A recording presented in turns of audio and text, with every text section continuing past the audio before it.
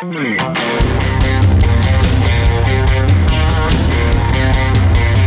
to ContenderCast, a leadership conversation centered on shining a light on bright ideas. And now here's your host, Justin Hahnemann. Thanks for tuning in. Thanks for downloading. It's Justin Hahnemann on the ContenderCast for shining a light on bright ideas. Today we're talking innovation, and it's a big topic, and one you're going to hear a little bit about consumer products. You're going to hear a little bit about how people can innovate and drive innovation in companies. And on the podcast today is a new, very good friend, Julie Austin. Julie, it's so great to have you on the podcast. Well, thank you so much. I'm so excited you're here. We were like talking before this. I'm like, Julie, stop talking. I need to record this. This is too good. So anyway, it's hilarious. So for those who don't know Julie, you've probably seen her on anything from, let's see, The Today Show, ABC, CBS, NBC, Fox News. I mean, you've been all over. And I know a lot of this is from your product, Swiggy's wrist water bottles, but also from your book, The Money Garden, How to Plant Seeds for a Lifetime of Income.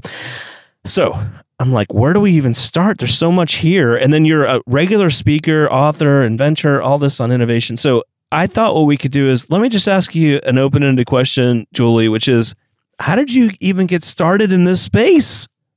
In the very beginning, I mean, I didn't come from any kind of background like, I was an engineer or a scientist or, I didn't have a college degree. Sure. So basically, I've been an entrepreneur my whole life because somebody asked me that question today, as a matter of fact, and I said, because I was poor.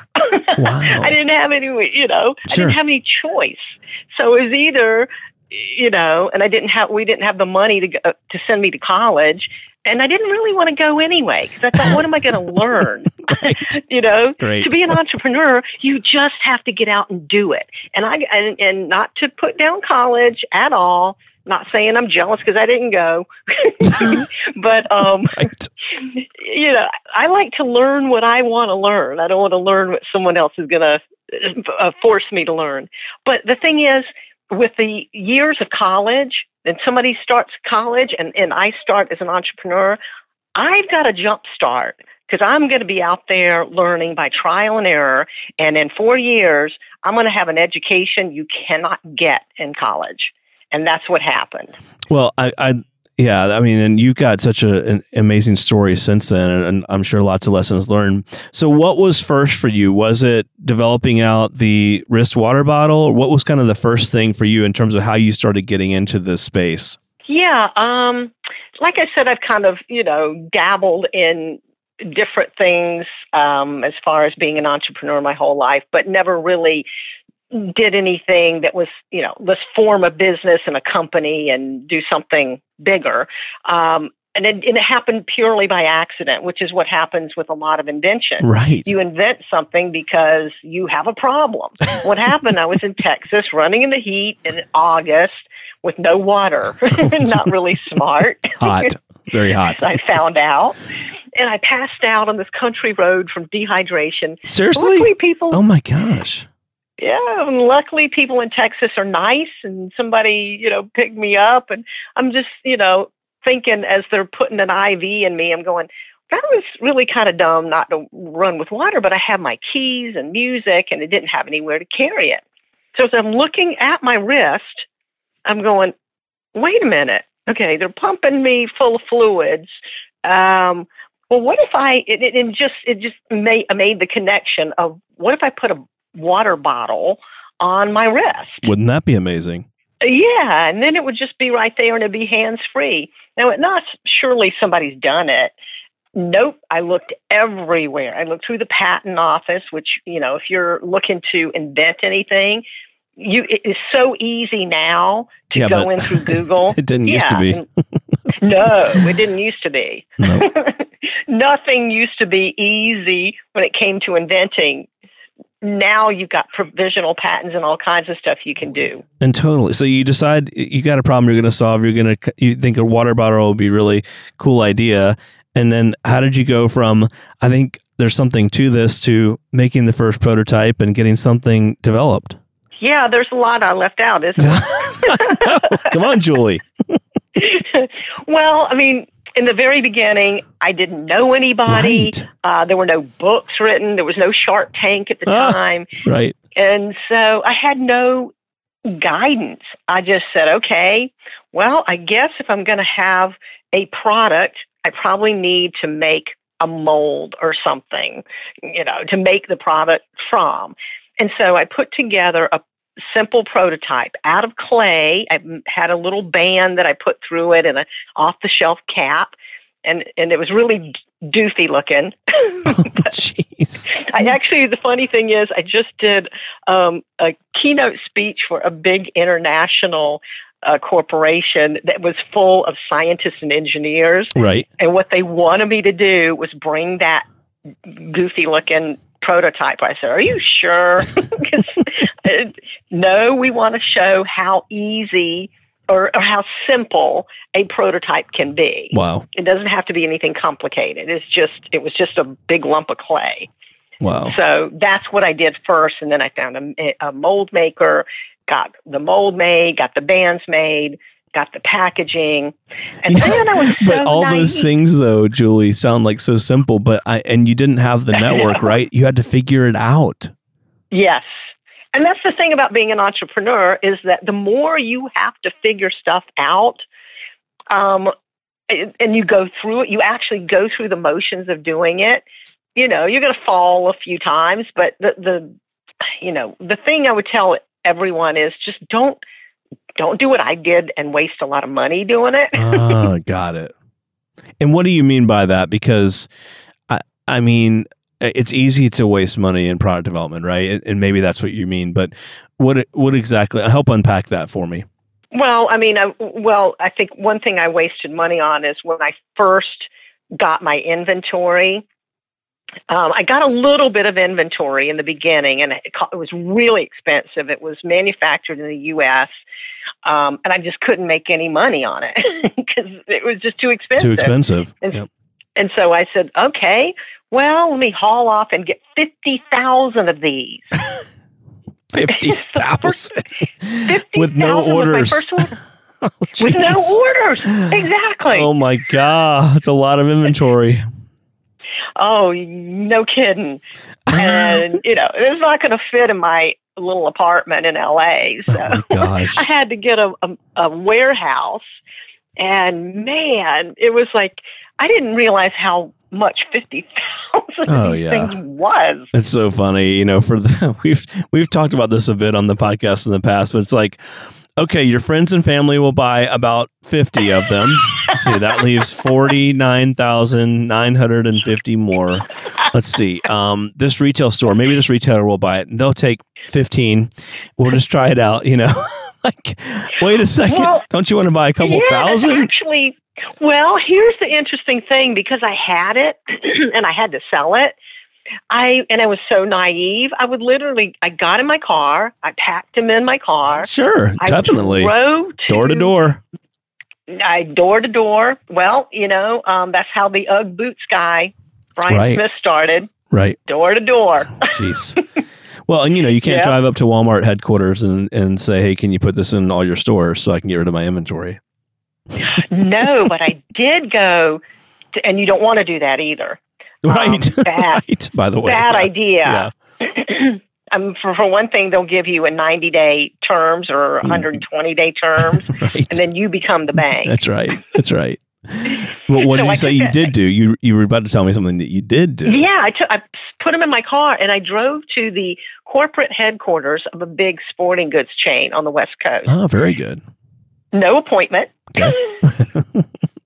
I walked in with the product, and I had a point of purchase display at the time, and I walked in and said, "I'd like to see, the buyer that had big cheese." And either she thought I was nuts, or she felt sorry for me, or it was a slow day. I don't know, but she said, "Well, he's not busy right now." It lucked out. I went in. I was there 10 minutes, and he placed an order for all of the stores on the West Coast. Wow. That never happens. I mean, that's unbelievable. No. That's really great. Well, that's the easiest thing that ever happened. From there on, it was downhill. Jeez. Wow. But let me tell you what happened though, because I got it in the stores and I thought, oh wow, this is great. And I started, and I did the same thing for a drugstore chain on the West Coast. And what I found out I said, oh, let me just go see, because you're an inventor and it's like, oh, this is my first product. Let me go see it on the shelf. Of course.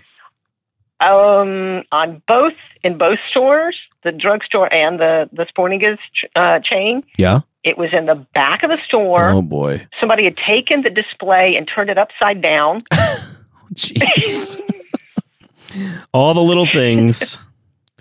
And what I didn't realize is that the employees of stores are not required to do anything. No. It's got to be super simple, like put on shelf, put on rack, put on, hanger. Well, mine was super simple. It was in a display and it was like, here it is. But, if things get knocked off the shelf or opened or whatever, they don't replace them. Maybe some stores do, but you have are they called a jobber?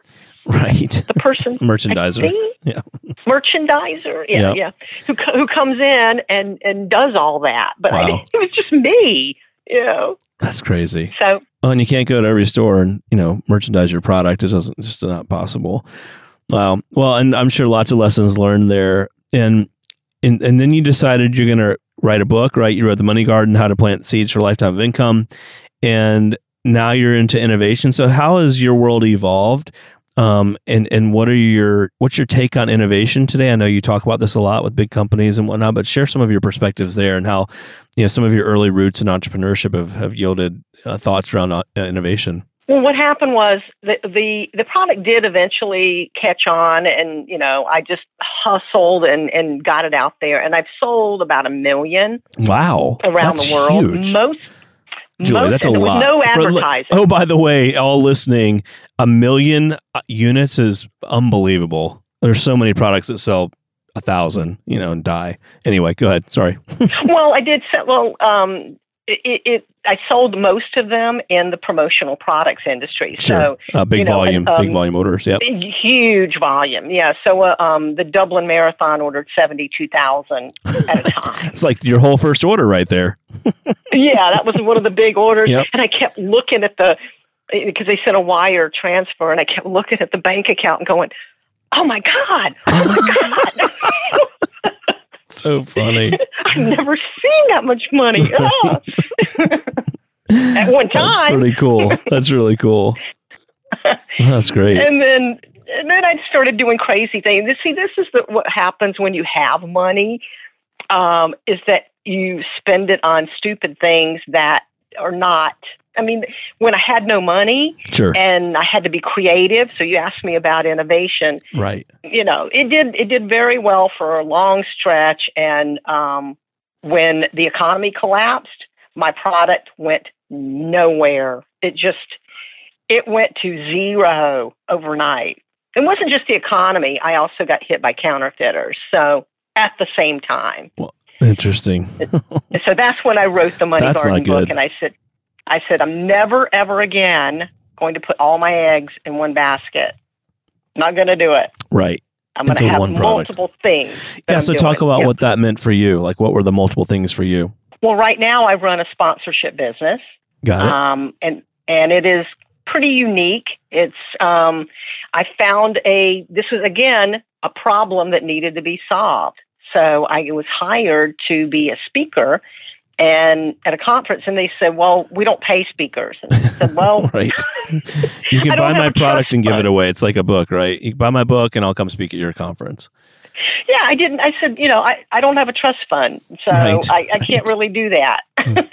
Yeah. I said, but you know what? I have a background from years ago being a TV sponsorship director. So it was my job to go out and get sponsorship for the TV show, for the pilot. And what I didn't know back then, I didn't think to go to Coca-Cola or IBM. I probably couldn't have done it anyway. I literally just walked out the door and did what I know how to do, and that's go door to door.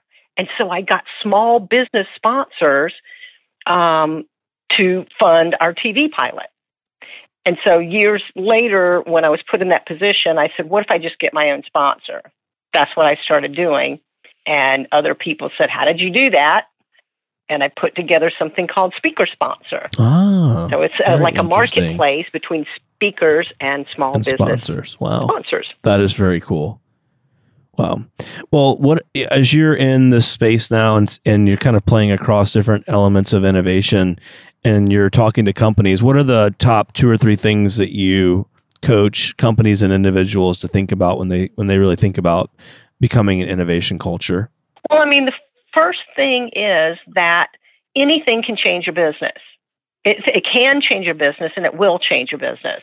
And if because the longer you have been around and the more successful you've been, the more deeply ingrained you are in thinking, oh, we have no competition. Right. Nothing's ever going to happen. Right. And I give dozens of examples of companies and industries that thought the same thing. And then, guess what? Who could have predicted that, something like Airbnb, that people would be renting out a room in their house, or that they would be driving their own cars as a taxi? Right. Uber, Lyft. Yeah. Right. No question. That's a good one. What are a couple more? Well, I mean, there's things that are changed by technology. So, farming is one thing that is going to be, agriculture in general is going to be disrupted in a big way. Shipping, the whole supply chain with drones and self-driving cars and trucks. We have no idea what's going to happen, and how many people who have jobs now that will be displaced. Yeah, through automation, technology, et cetera. No question. Oh, yeah. I mean, for every one thing that is progress, somebody's going to be out of a job, like the blacksmith. Right. So it's kind of like, how could a blacksmith taxi drivers have right? Mm. How could somebody who's a blacksmith, how could they have predicted the car? And it's like, well, guess what? You got to be thinking about these things. You got to be thinking what would happen if, what can possibly happen in the future. Yeah, no question. No question. And you'd mentioned some of the seeds that you plant to for a lifetime of income. What would be 1 or 2 of those when you think about your message from that book around innovation, around personal innovation, I would say, right? Yeah, I mean, for anybody who is an entrepreneur, coming up with multiple streams of income shouldn't be difficult. And it doesn't have to be. Something like what I did with Swiggy's was the wrist water bottles. I mean, that was very capital intensive. But it doesn't have to be. Right. If I had known better, maybe, I probably would have just, I would have licensed. I did try to license it in the very beginning. And it went back and forth with this one company for about a year. And ultimately, right before we signed the contract, they went bankrupt. Oh, geez. That's frustrating. I was counting on that. Right. I was counting on, okay, they're just going to take it over and I'm going to be on a beach somewhere. Right. And it's like, well, I guess I better learn how to be a manufacturer and all the other pieces. Learn about packaging and distribution and, Yeah, no doubt. Well, Julie, you have so much good content, and I know you have all different outlets you're sharing it and whatnot. Why don't you share with our audience where they can connect with you, how they can read more of your thinking on the space, where they can find your products, et cetera? My main website is Create for Cash, and that's Create, F-O-R, create4cash.com. If you want to check out the Swiggies, it's Swiggies, SWIGGIES.com. Love the name. That's it. Started out as Hydro Sport, and Swiggies is way better. Well, the kids started using them, and I came up with a kids version, so we rebranded halfway through. Wow, this is a whole other story, probably, right? Another crazy. Oh, God, that's another hour. Yeah. That is awesome. I love that. So those are the 2 main sites, and then that's so there are more, but I can't even think of And books on Amazon, speakers. Oh my God, you've got all kinds of outlets. Well, no, this is so cool, and I love talking to creative people like you. I mean, just ideas all over the place, but you actually are executing on them, which I think makes it even better. So, Julie, I make money on all of them, actually, which is pretty awesome, right? That's your whole idea of having different seeds and lifetime of income. Hey, listen, it has been great having you on the podcast. Thank you so much for reaching out and for coming on. Well, thank you. The Contender Cast is sponsored by Henderson Shapiro Peck. You can download additional Contender Cast episodes directly via the Apple iTunes App Store, the Google Play Store, Spotify, and other preferred podcast platforms. If you would like to be a guest on the Contender Cast, connect with us at contenderbrands.com. This is Brian Benson reminding you that every winner started as a contender.